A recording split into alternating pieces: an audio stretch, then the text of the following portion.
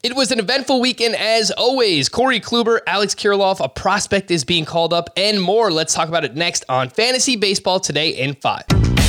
Welcome into FBT in 5. As always, make sure to follow and stream us on Spotify. Today is Monday, May 3rd. I am Frank Stanfield, joined by Scott White. And let's get things started with Alex Kirilloff. Scott, who is on a 6-game hitting streak. He is red hot, but somehow still just 73% rostered on CBS.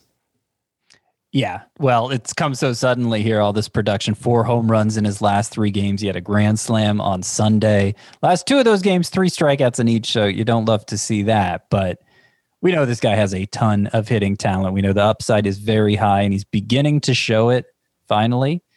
It just so happens the Twins have the best hitter matchups this upcoming week, in my estimation, and they're facing nothing but righties. Kirilloff, a left-handed hitter.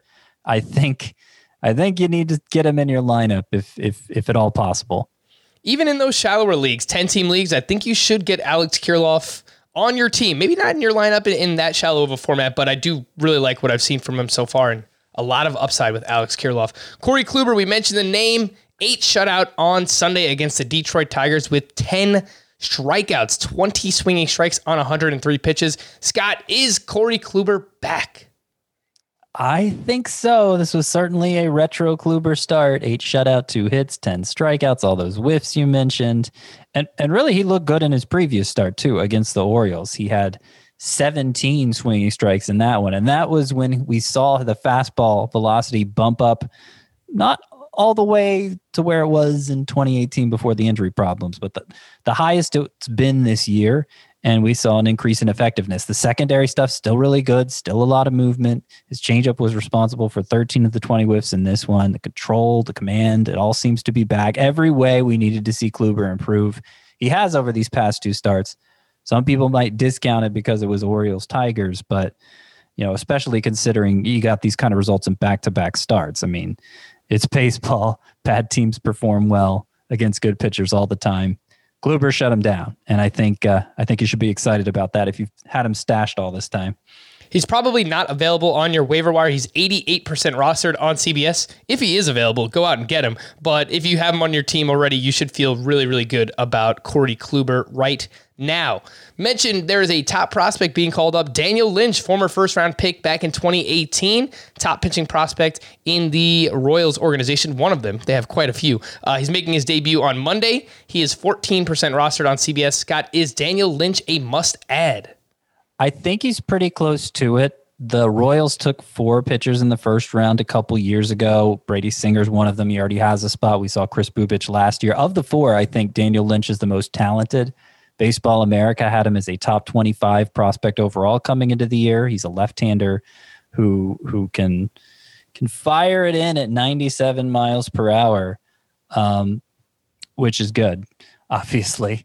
And show some strikeout potential this spring. The fact that they bumped Jake Junis from the rotation to clear a spot for this guy shows that they expect him to stick around. So this isn't just a one-and-done sort of deal. You got to like the upside. Last one I've got for you here, Scott. Waiver wire hitters. If you just want to pick someone up, stash him for some upside between Nico Hoerner, who has multiple hits in 3 of his last 4 games, and Willie Calhoun, who's on a 9-game hitting streak. Both are rostered in less than 45% of CBS leagues. Which one do you like more between Hoerner and Willie Calhoun?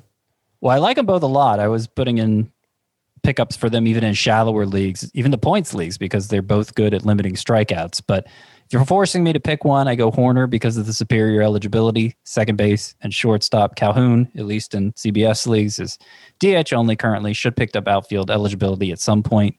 But we saw a lot of good signs from Hoerner this spring, more power production. Is just a line drive machine. He's already up to 3 stolen bases the little bit he's played, so he's contributing that as well.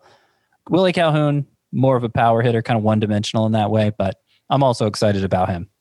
Let's wrap up with some news and notes from the weekend. Dustin May was placed on the IL with right arm soreness, and he felt a shooting sensation down his arm after delivering a pitch On Saturday, Luis Robert is headed to the IL with a right hip flexor strain. He had to be carried off the field, so I would expect him to be out more than the minimum 10 days. Travis d'Arnaud tore a ligament in his left thumb and was placed on the 60-day IL.